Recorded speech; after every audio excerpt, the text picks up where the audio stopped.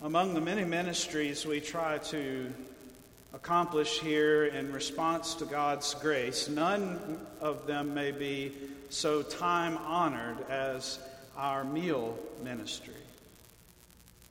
Every month, we on the staff get a report from the meal ministry that tells us the numbers of families that have received meals and the numbers of meals that have been prepared, which is helpful to know administratively.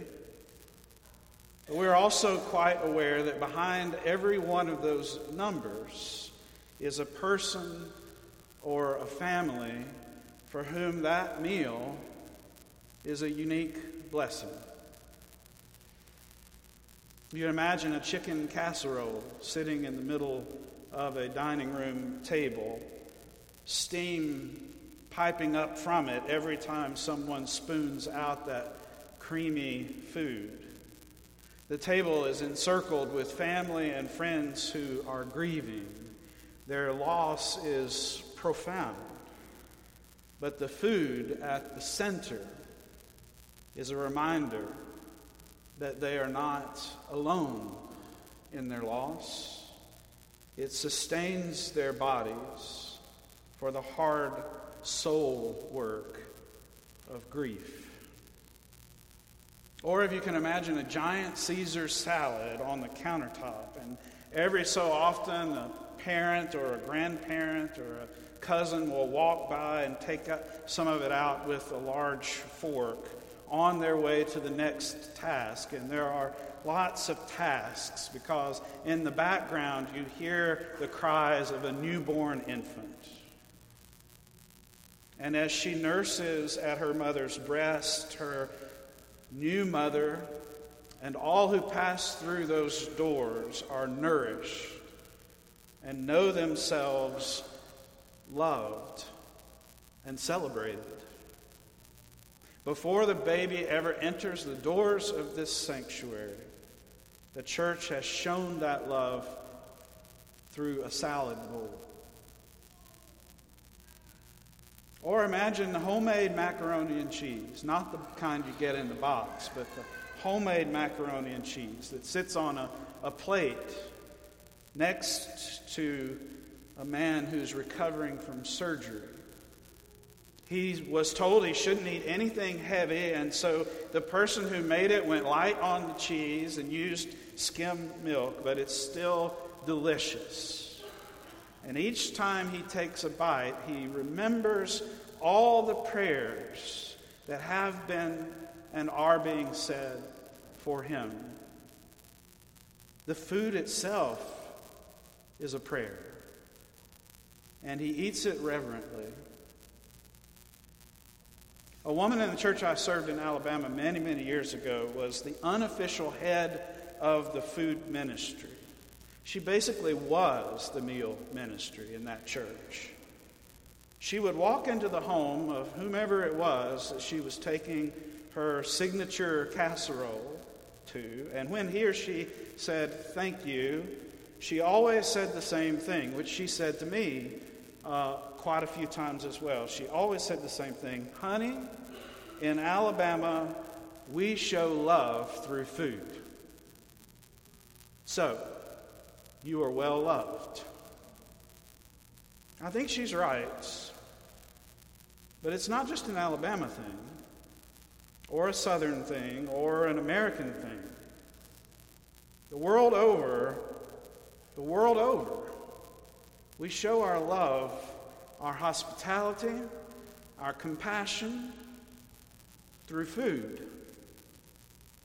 It's no surprise that the civil rights movement in this country focused so much on restaurants and lunch counters where African Americans were not welcomed at the time. We show who we welcome and we show who we reject by whether or not we will eat with them. It's a sacred act. You remember the old movie that reflected that reality so well? It came out in 1967. It was about a daughter who brings her black fiancé home played by Sidney Poitier, home to meet her family, it was aptly titled, "Guess Who's Coming to Dinner?" Herod has a dinner party. Just prior to our reading today, King Herod Antipas has a dinner party. The food and the wine are plentiful, the dancing is enjoyable, and Herod the king is so taken with one of the young dancers that he promises her whatever she wants. She happens to be the daughter of Herod's mistress, Herodias, who is his brother Philip's wife. John the Baptist had told the king, you remember John the Baptist, he had told the king to his face that his affair with Herodias was wrong. Now Herodias' daughter dances before the king, and Herod is so pleased with her dancing that he swears that oath to give her whatever she wants. So she goes and whispers to her mother, "What do we want?" And her mother says, "We want the head of John the Baptist on a platter." At Herod's dinner party, on the whim of a beautiful woman, Herod has John beheaded. And in a cruel and gruesome show, presents it to the young woman. It's a disgusting display of power and misguided passion.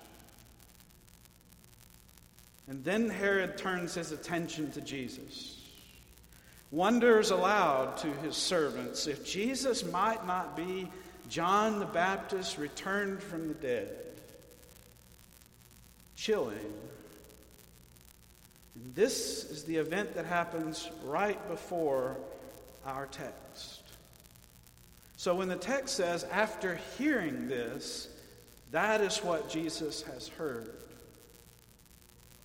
After hearing this, he withdraws and seeks out a deserted place. It's a combination then, no doubt, of fear and great grief that sends Jesus to this deserted place. Matthew focuses so much on Jesus, so exclusively on Jesus, that it's not until later in the text we even realize the disciples are also with him. Matthew says he goes alone. He's isolated. He's floating along the shoreline, looking for a place to be alone, a deserted place. Grief needs those deserted places. C.S. Lewis, in his classic work called A Grief Observed, which he wrote in the aftermath of the death of his wife, says grief feels like being mildly drunk or concussed. There is a sort of invisible blanket between the world and me. I find it hard to take in what anyone says. One senses this in Jesus as much as you can through Matthew's narration. One senses this in Jesus. The text is stark. When Jesus heard it, Matthew writes, he withdrew to a deserted place by himself. Is it too much to say that Jesus has been traumatized? And not only him, but his disciples, who are silent to the point of invisibility as they float along.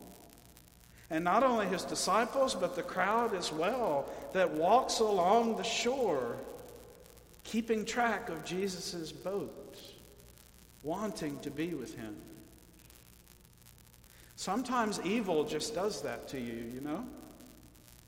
You hear of this horrific, disgusting act, and for a moment you just cannot believe it is possible.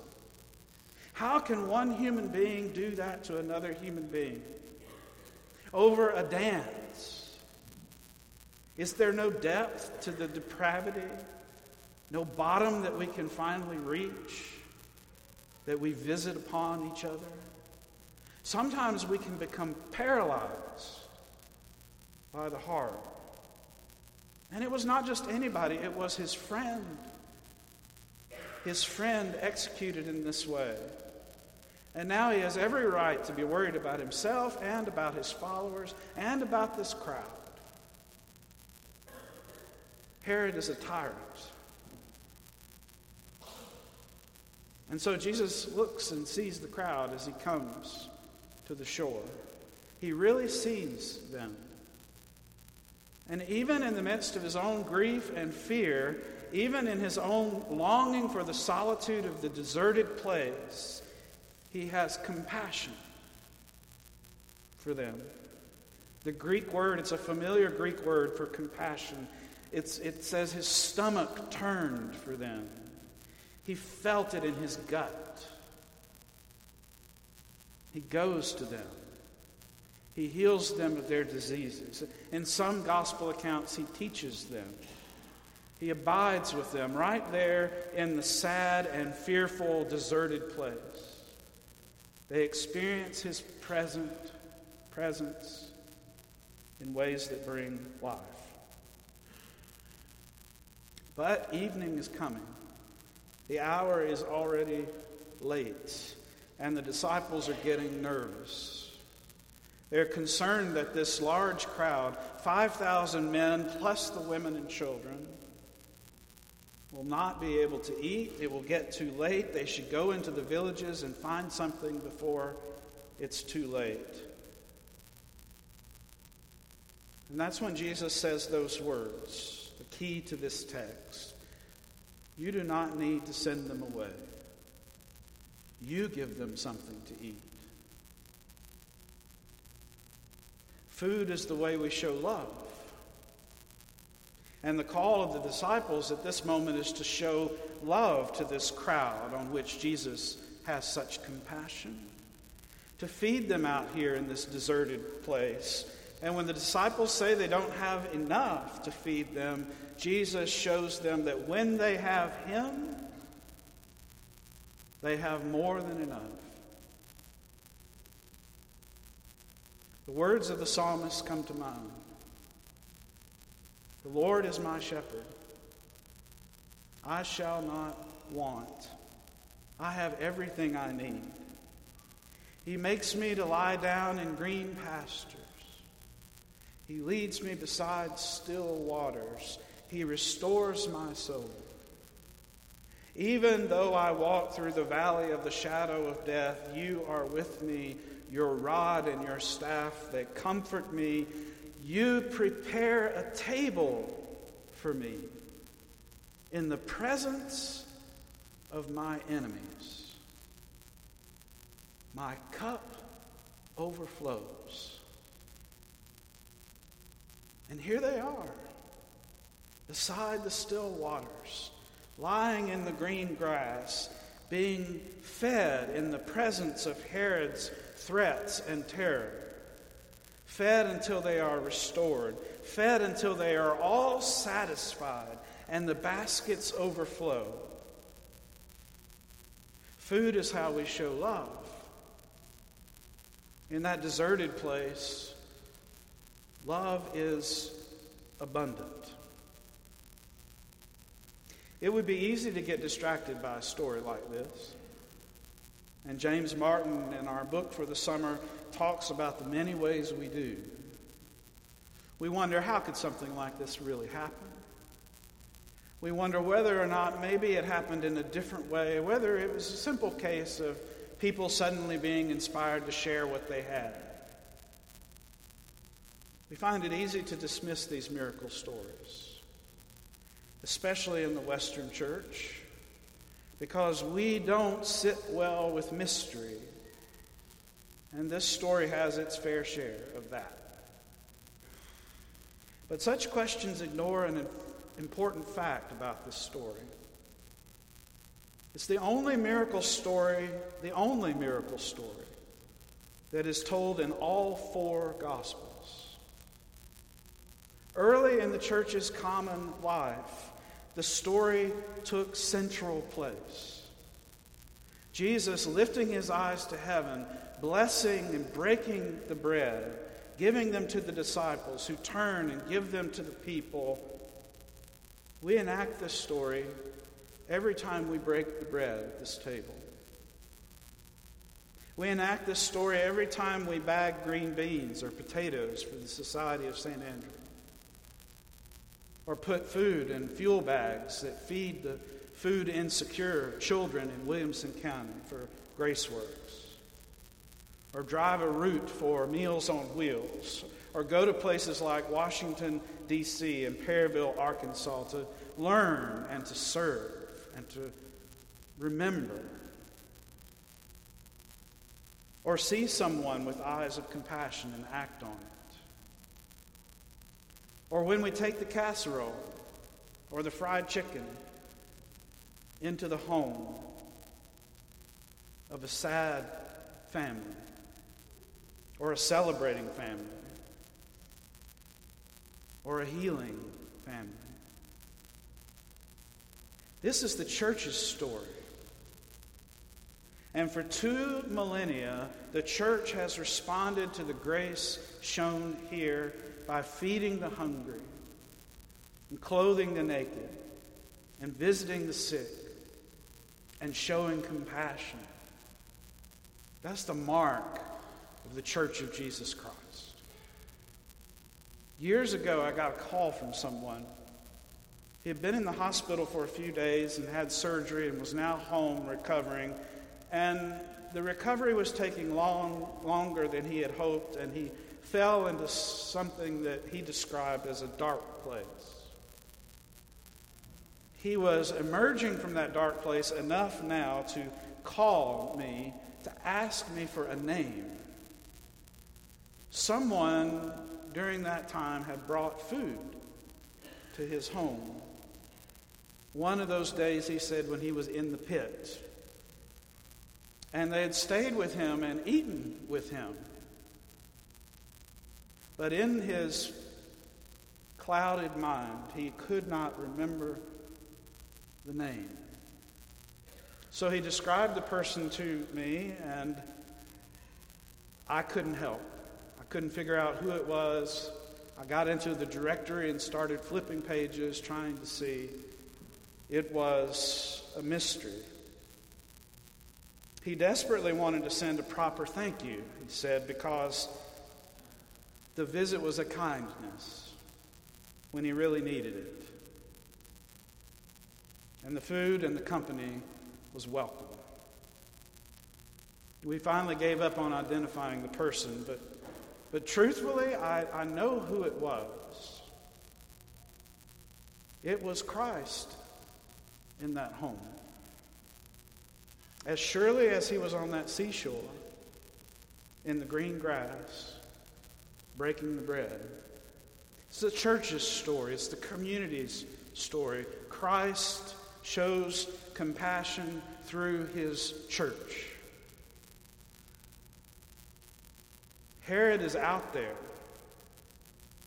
He always is.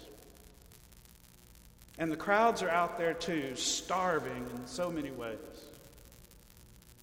And Jesus is here with us, always summoning us to compassion. You don't need to send them away. You give them something to eat. And here we are, the church in 2018, so tempted to say, but all we have is this little bit. What good is this little bit in the face of all of that? What good can we really do? And every time we're tempted to say that, Christ once again breaks the bread, blesses it, and us. And we discover we have enough, more than enough. And our baskets, our cups overflow. May it be so for the sake of the church and for the sake of this world that God loves and for which Christ died. Amen.